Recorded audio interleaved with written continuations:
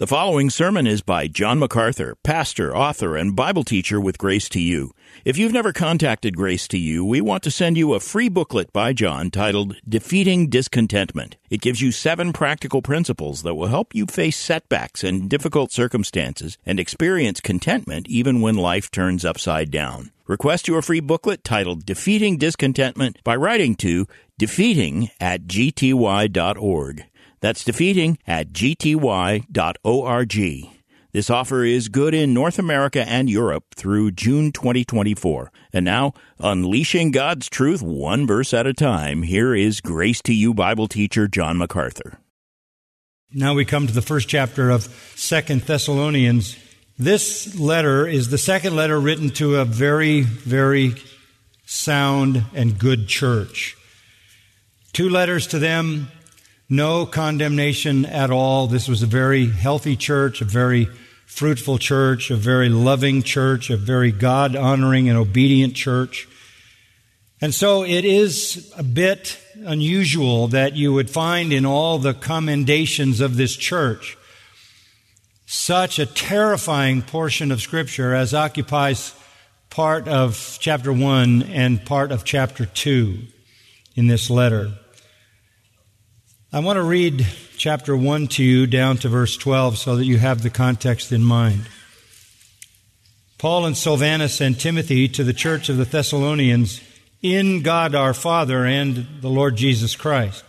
Grace to you and peace from God the Father and the Lord Jesus Christ. We ought always to give thanks to God for you, brethren, as is only fitting, because your faith is greatly enlarged, and the love of each one of you toward one another grows ever greater.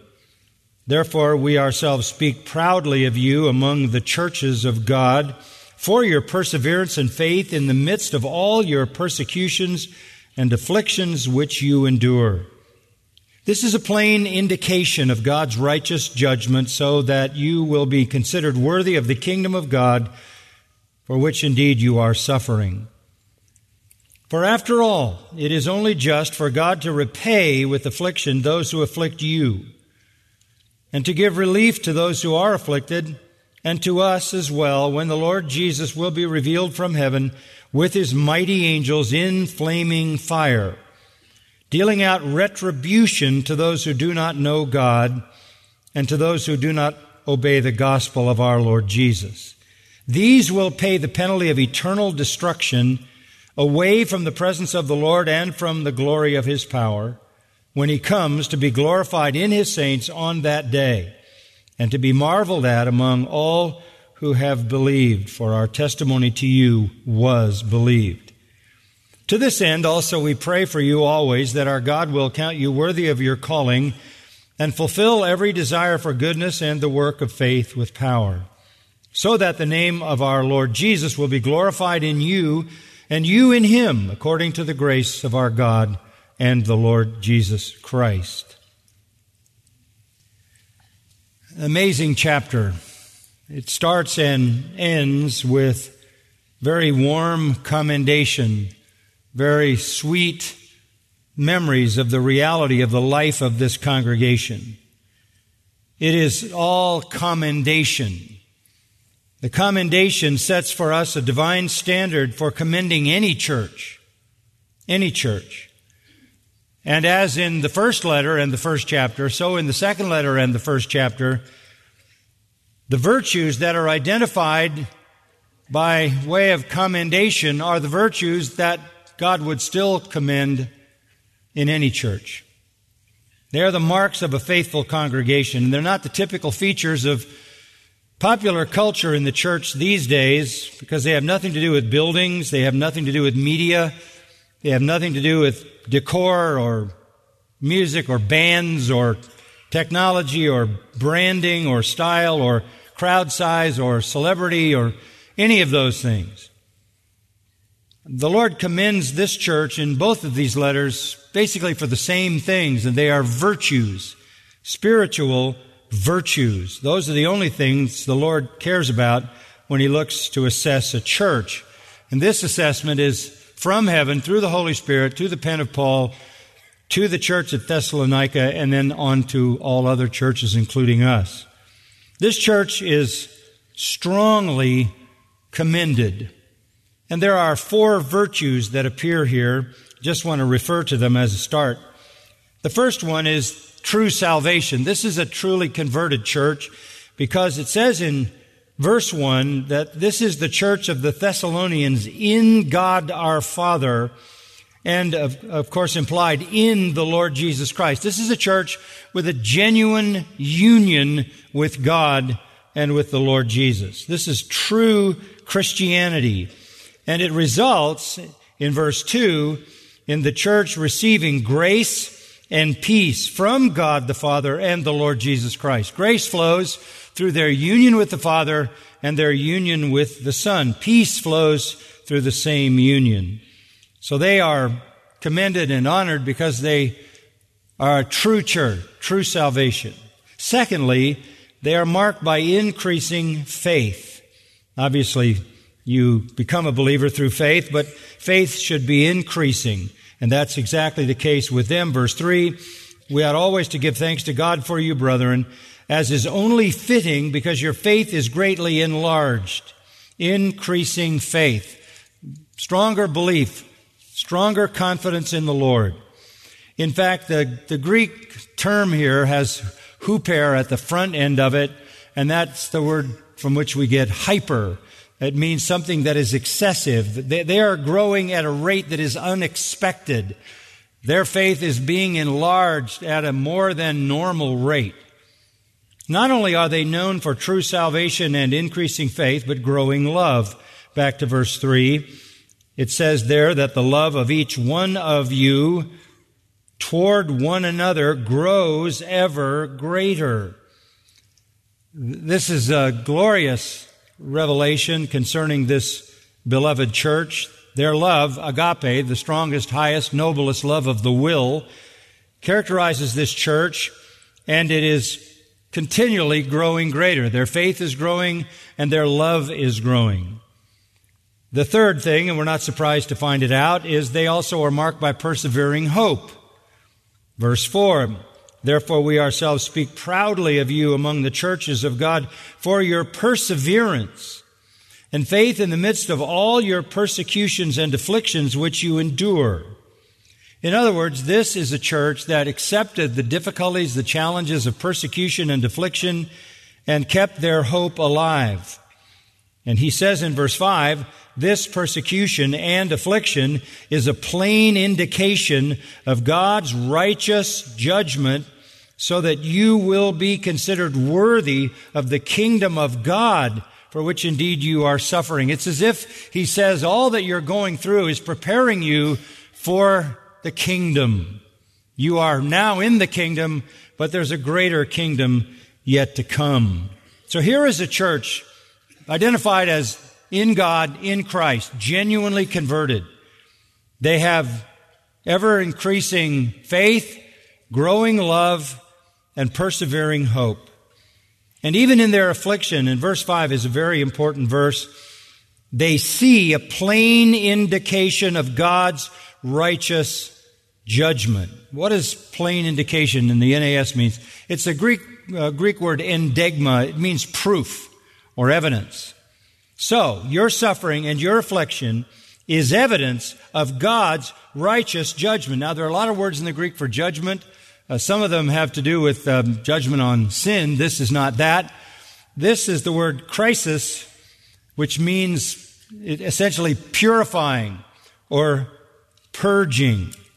God is putting you through affliction and persecution in order to purify you so that you will be considered worthy of the kingdom for which indeed you are suffering. You're suffering because of the kingdom, and it's making you ever more worthy of belonging to that kingdom. Suffering and affliction, says Paul, is a good providence.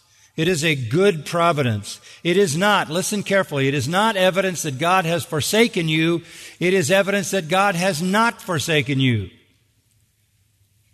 It is for this true worthiness, through suffering and affliction, that Paul prays for them at the end of the chapter in verse 11. To this end we pray for you always, that our God will count you worthy of your calling and fulfill every desire for goodness and the work of faith with power. so that the name of our Lord Jesus will be glorified in you and you in Him, according to the grace of our God and the Lord Jesus Christ. He wants them to bring glory to God. He wants God to be honored, and He knows that that is going to take a measure of persecution and affliction and suffering, and by that, the Lord purges and purifies them and makes them increasingly worthy to be part of His kingdom. Now, all of this is a sweet consolation to the Thessalonians. The reality of their true salvation, the fact that they are the recipients of grace and peace, that they are marked by faith and love and hope, and all of them growing and increasing, even in the midst of persecution and suffering. All of this proves that they are kingdom people, and they're being prepared for kingdom service in a greater way, and one day in an even greater kingdom. All of that is sweet and beautiful music to their ears. But between the beginning and the end of this chapter is horror. It's almost as if somebody put it in the wrong place, or somebody later redacted it and injected it into the text, because this is such a positive and sweet commendation. But not so. It is the Word of God. It came at the same time, at the same moments, through the Apostle Paul, but it is in itself terrifying. From verses 6 to 10, you have something that is as fearful as anything you could find outside the book of Revelation. In fact, probably the most detailed and terrifying description of Christ's return in judgment apart from the book of Revelation. Go down to verse 7. It says, "The Lord Jesus will be revealed from heaven with His mighty angels in flaming fire, dealing out retribution." Why is he saying this? Why is Paul injecting this here in this wonderful place of commendation and encouragement? He injects it to lighten up their burden and illuminate their hope. The Lord Jesus is now at the Father's right hand, but He has not left them alone. Be encouraged. You're being persecuted. You're being afflicted. By this, the Lord is purging you and purifying you for the day of His coming, which for you will be relief, but for the world will be retribution. So let's focus on that statement in verse 7 as we begin to think about this. We'll do it over the next couple of weeks. The Lord Jesus shall be revealed from heaven. Paul uses the word apocalypsis for the word reveal. You're familiar with the word apocalypse or apocalyptic. It simply means an unveiling of something that was hidden. Paul uses this word because the coming of Christ is going to be the unveiling of one who has been hidden. That is the case with our Lord Jesus. The world has not seen Him. We have not seen Him. Though we have not seen Him, we love Him because we see Him in the revelation of Holy Scripture. And we see Him with the eye of faith by the power of God. But the world does not see Him. They don't believe in Him necessarily. They mock His coming. But there will be an unveiling. There will be a revelation of one who has up to this point been kept secret. When Jesus ascended into heaven, as recorded in the first chapter of Acts, He went up into heaven. Since that time, He has been there. He made a few select appearances to the Apostle Paul. But for the rest of human history, He has been in heaven waiting for His return. Century after century has gone by, and He has not been seen. Now, that would have been true the first time He came. There would have been centuries and centuries that passed by. Jews reading in the Old Testament about the arrival of Messiah, and He didn't come, and generation after generation never saw Him. But finally, He did come, came to Bethlehem, and you know the rest of the story.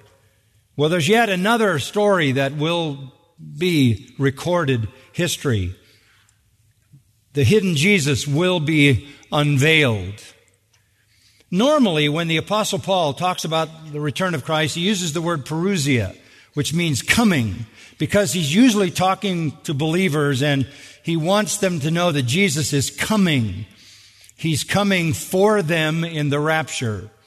He's coming with them to meet the righteous at the end of the tribulation and establish His kingdom. So whenever you see the idea of coming, it's a happy reunion.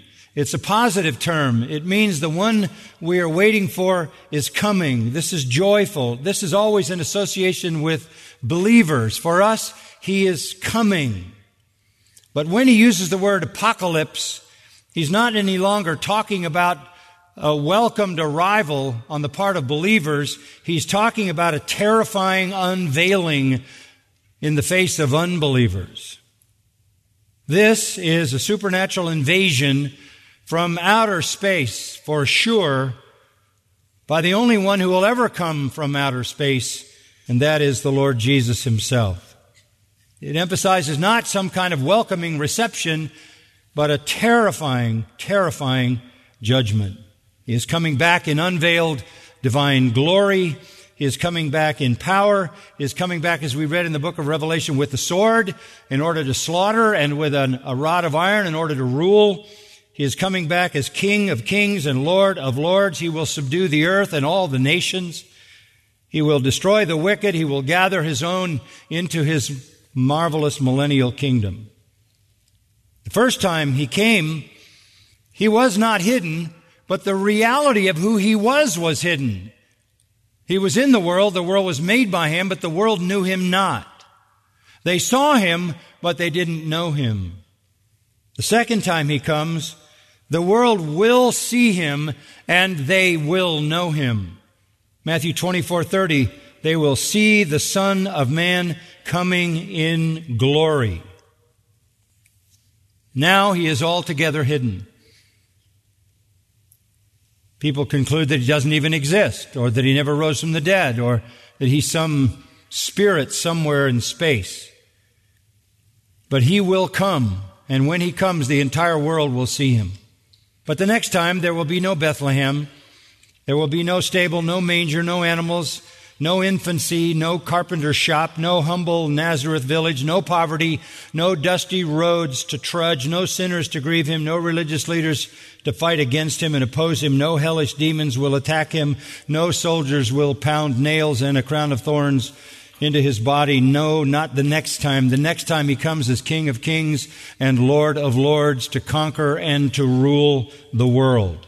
He comes as judge and executioner. This is the apocalypse. This is the unveiling of the Lord Jesus Christ. Now, there are three prepositional phrases that describe features of His coming. Go back to verse 7. From heaven, with His mighty angels, in flaming fire. Those are details the Lord wants us to know about. From heaven. Acts 1, the angel said when Jesus ascended into heaven, the same Jesus you've seen go into heaven shall so come in like manner as you've seen Him go.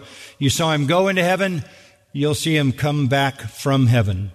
Currently, Hebrews 1:3 says He's seated at the right hand of the Majesty on high. He's interceding for us as our great high priest. He is ruling over the universe because He's given the name Lord. Every knee bows ultimately to Him. He also is the head of His church. He rules from heaven and He lives spiritually within His church. But His place is in heaven. His seat is in heaven. He is coming, however, from heaven to earth in His second coming. Back in 1 Thessalonians 1:10, it says that believers wait for His Son from heaven, whom God raised from the dead. That is Jesus, who rescues us from the wrath to come.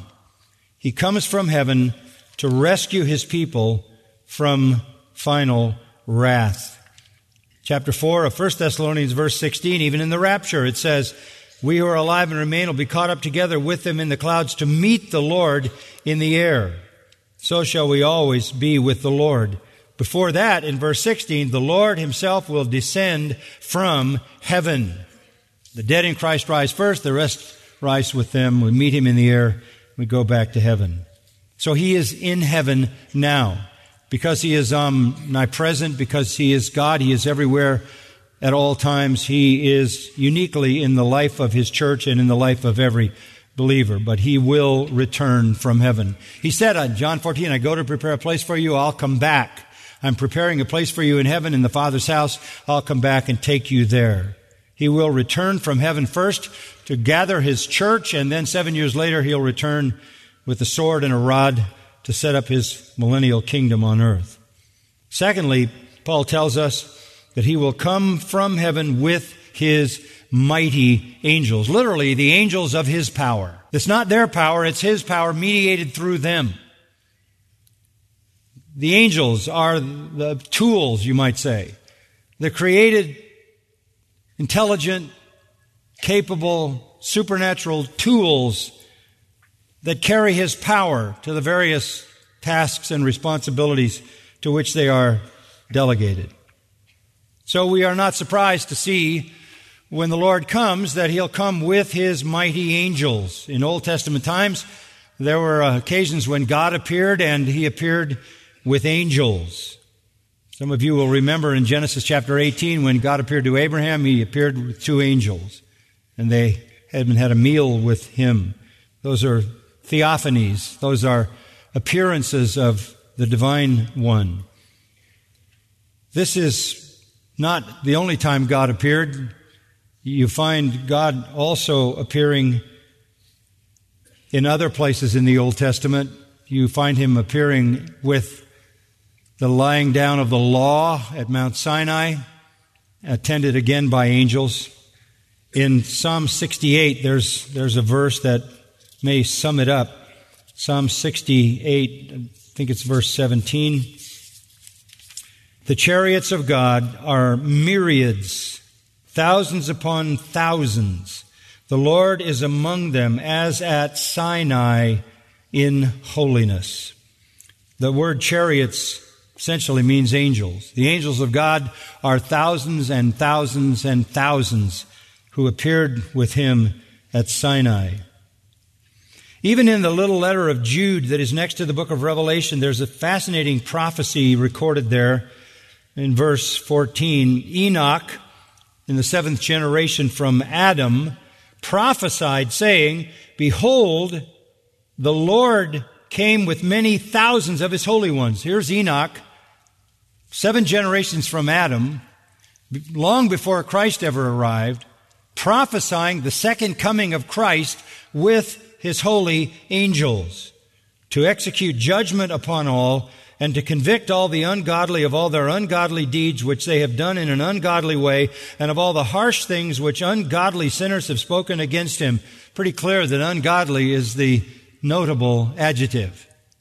He's coming back in judgment on the ungodly, and He's coming with His angels. Back to a verse I mentioned in the 24th chapter of Matthew, where our Lord is giving a sermon on His own second coming. In Matthew 24, we read this in verse 30, And then the sign of the Son of Man will appear in the sky, and then all the tribes of the earth will mourn, and they will see the Son of Man coming on the clouds of the sky with power and great glory. And He will send forth His angels with a great trumpet, and they will gather together His elect from the 4 winds, from one end of the sky to the other. He comes in glory. He comes with His angels to gather the elect. The next chapter, Matthew 25:31, when the Son of Man comes in His glory and all the angels with Him, then He will sit on His glorious throne. And all the nations will be gathered before Him, and He will separate them from one another as the shepherd separates the sheep from the goats. The sheep are believers. They go into the kingdom. The goats are unbelievers who are sentenced to eternal judgment. The Lord appears in the Old Testament with His angels. Christ appears in His second coming with the same angels, because they are the same angels. There were only the angels that were created at the same time. They don't reproduce. The same angels that surrounded God in the Old Testament will surround Christ in His return, which is to say that Jesus is God, or He carries the same angels with Him as the ministers of His authority.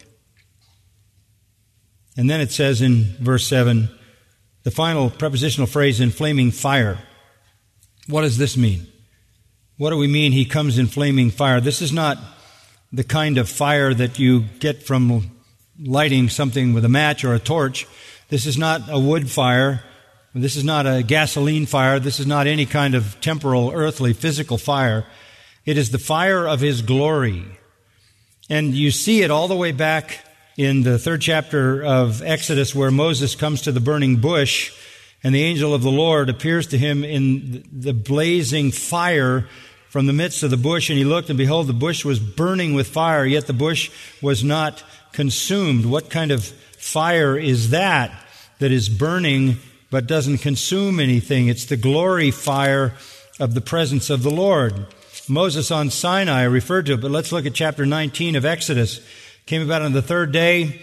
When it was morning, there were thunder and lightning flashes and a thick cloud upon the mountain, Mount Sinai, a very loud trumpet sound, so that all the people who were in the camp trembled. And Moses brought the people out of the camp to meet God, and they stood at the foot of the mountain. Now Mount Sinai was all in smoke, because the Lord descended upon it in fire, and its smoke ascended like the smoke of a furnace, and the whole mountain quaked violently. When the sound of the trumpet grew louder and louder, Moses spoke, and God answered him with thunder. The Lord came down on Mount Sinai.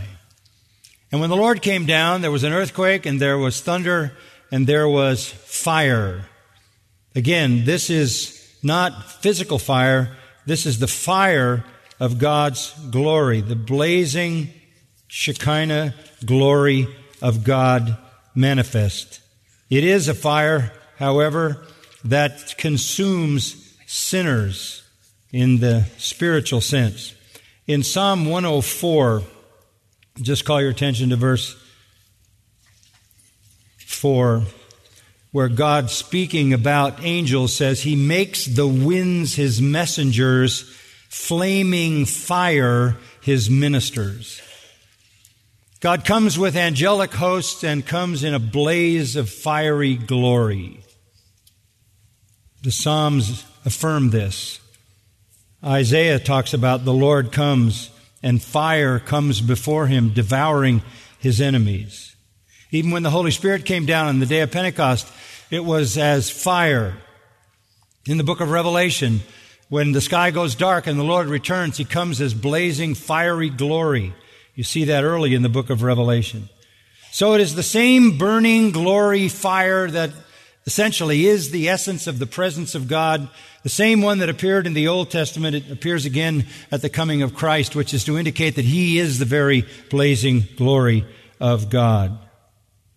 So Paul is reminding these believers and us that no matter what happens in this life, no matter how hard life is, no matter how much persecution or how much affliction, the Lord will come and make it right. The Lord will come and make it right. Mankind is not in charge of the end of this earth. He cannot stall it off, nor can he speed it up. It is all God's work.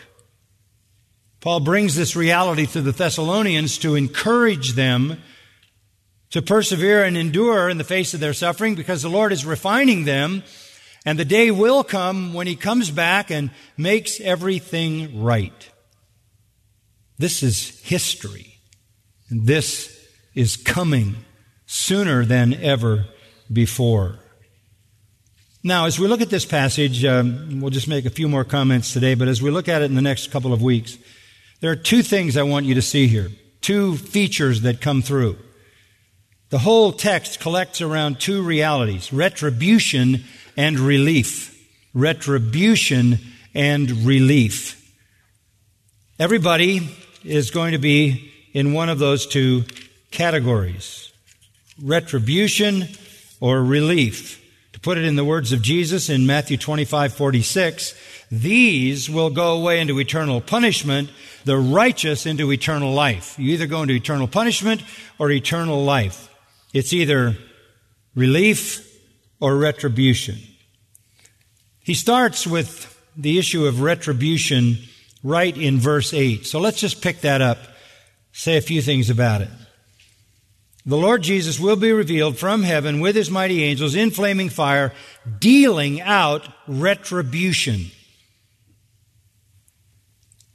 This is a measure of encouragement to the saints. This is a measure of encouragement to the saints. It's sad on the one hand, but it's right on the other hand. It's right. Dealing out retribution because it's right.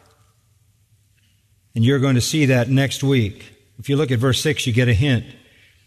After all, it is only just for God to repay with affliction those who afflict you. That's a frightening warning to the persecutors of Christians. The Lord will come dealing out retribution, that is to say, giving full vengeance, bringing full punishment. As Isaiah says in Isaiah 66:15, the Lord is the avenger. He puts on garments of vengeance, Isaiah 59 says. Ezekiel 25 says, I will lay my vengeance according to my wrath and anger. Deuteronomy 32:35 is a familiar one. To me belongs vengeance and retribution. Paul picks that up in Romans 12:19. Vengeance is mine, I will repay, says the Lord. Now, we don't like to hear about the fact that God is a God of vengeance, but it is necessary. That's what holiness requires. This vengeance is not like some unruly, hostile, selfish, sinful passion that makes people do what they do out of sheer hatred. In fact, we're not to do that. Matthew 5 says we're to love our enemies. We're to do good to those who persecute us. And when we do that, when we love our enemies, we're like God. We know God loves His enemies. God so loved the world that He gave His only begotten Son. He loved us when we were enemies. But for those who will not receive His love and His Son and His salvation, sin must be punished. And so Paul says in Romans 3:5, and it's an important statement, the God who inflicts wrath is not unrighteous. The God who inflicts wrath is not unrighteous. There will be retribution. What is it? Verse 9. These will pay the penalty of eternal destruction, away from the presence of the Lord and the glory of His power. That's the vengeance. It will happen. It is right. It is deserved. It will come. You might say that it is of His own nature that God is love. God is love because He is love. He is the purest love in the universe. He is the greatest love in the universe. He loves the unlovely. He loves those who hate Him. But God is also holy. Love is all in God. Vengeance is something prompted by what is outside of God, namely sin. It is utterly foreign to His nature, and it must be dealt with. Do not be mistaken, God will avenge. Listen to some of the things it says in the Psalms. The righteous will rejoice when he sees the vengeance. He will bathe his feet in the blood of the wicked. God will shatter the heads of His enemies. Add to them punishment upon punishment. May they have no acquittal from Thee. Return sevenfold into the breast of our neighbors the taunts with which they have taunted You, O Lord. Let there be none to extend kindness to him, nor any to pity his fatherless children. Happy shall he be who takes your little ones and dashes them against the rock. Do not I hate them that hate You, O Lord, and do not I loathe them that rise up against You. I hate them with perfect hatred. I count them my enemies. Just some of the strong language of the Psalms, in which even the psalmist calls on God to avenge the offenses against him and his people. English writer John Wenham wrote a book called The Goodness of God. In one statement in the book, he says this: earlier this year, 14 church study groups looked at the Old Testament Psalms and concluded that 84 of them were not fit for Christians to sing. And J.C. Wansey, compiler of the useful collection of New Testament passages which has been printed for congregational chanting under the title A New Testament Psalter, said this: "These psalms and parts of many others are full of tribal jealousies, bloodthirsty threats and curses, whinings and moanings, which are shocking in themselves and time-wasting to God and man." End quote.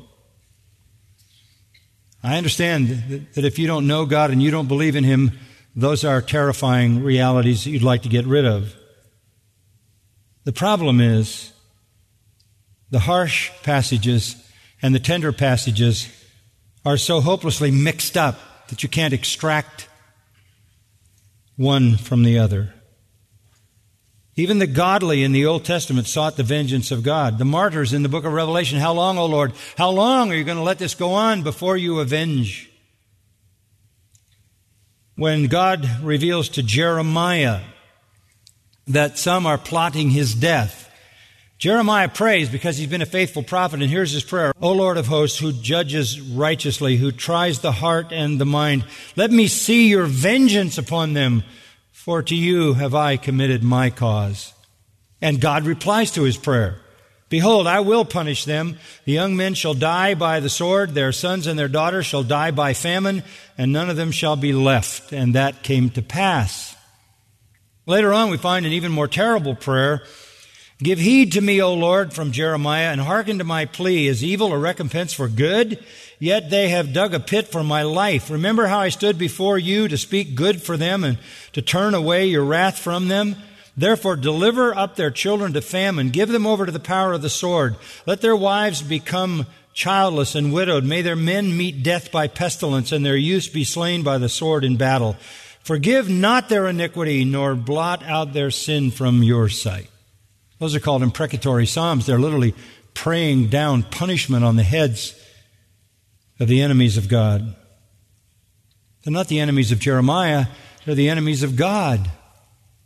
God answers that prayer with a promise of horrifying judgments. Listen to what God said: "Behold, I am bringing such evil on this place that the ears of everyone who hears of it will tingle, because they have filled this place with the blood of innocents, sacrificing babies, and have built the high places to Baal, to burn their sons in the fire as burnt offerings to Baal. Therefore, behold, days are coming, says the Lord, when this place shall no more be called Topheth, or the valley of Ben Hinnom, but the valley of slaughter. I will give their dead bodies for food to the birds of the air and the beasts of the earth. I'll make this city a horror, a thing to be hissed at. Everyone who passes by it will be horrified and will hiss because of all its disasters, and I will make them eat the flesh of their sons and daughters." From Jeremiah 18 and 19. And that happened in the devastation of the Babylonian assault. There's vengeance in the New Testament as well. You don't know the Jesus of the New Testament unless you understand that. We like to think of Jesus as this mild-mannered, loving person who didn't want to say anything unkind to anyone. But he talked about eternal fire. He said, "Depart from me, you cursed, into eternal fire." He talked about weeping and wailing and gnashing of teeth.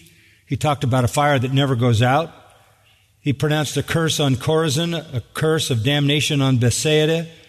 He pronounced a curse on the Pharisees.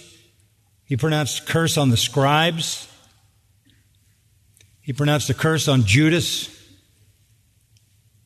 He even pronounced curses on people who tempt Christians. Woe to him by whom they are tempted. Better for a millstone to be put around their neck and they be drowned. Jesus himself said in Matthew 13 a couple of times that the unfaithful, unbelieving people will be thrown into a furnace where there's weeping and gnashing of teeth. No text outside the detailed passages of Revelation is as potent as this one in portraying the fierce vengeance of the Lord Jesus in His coming. It's a severe warning for us as we enjoy the consolation and the sweet comfort and the good providence that God works in our life. We can't forget what's in store for the rest, right? You've been listening to John MacArthur, Bible teacher with Grace to You. For free access to all of John's lessons and a listing of study Bibles and books available for sale, visit Grace to You's website at gty.org. John MacArthur and Grace to You reserve all copyright protection under applicable law. Our copyright policy is available at gty.org, and it includes instructions for and limitations on duplicating this digital file.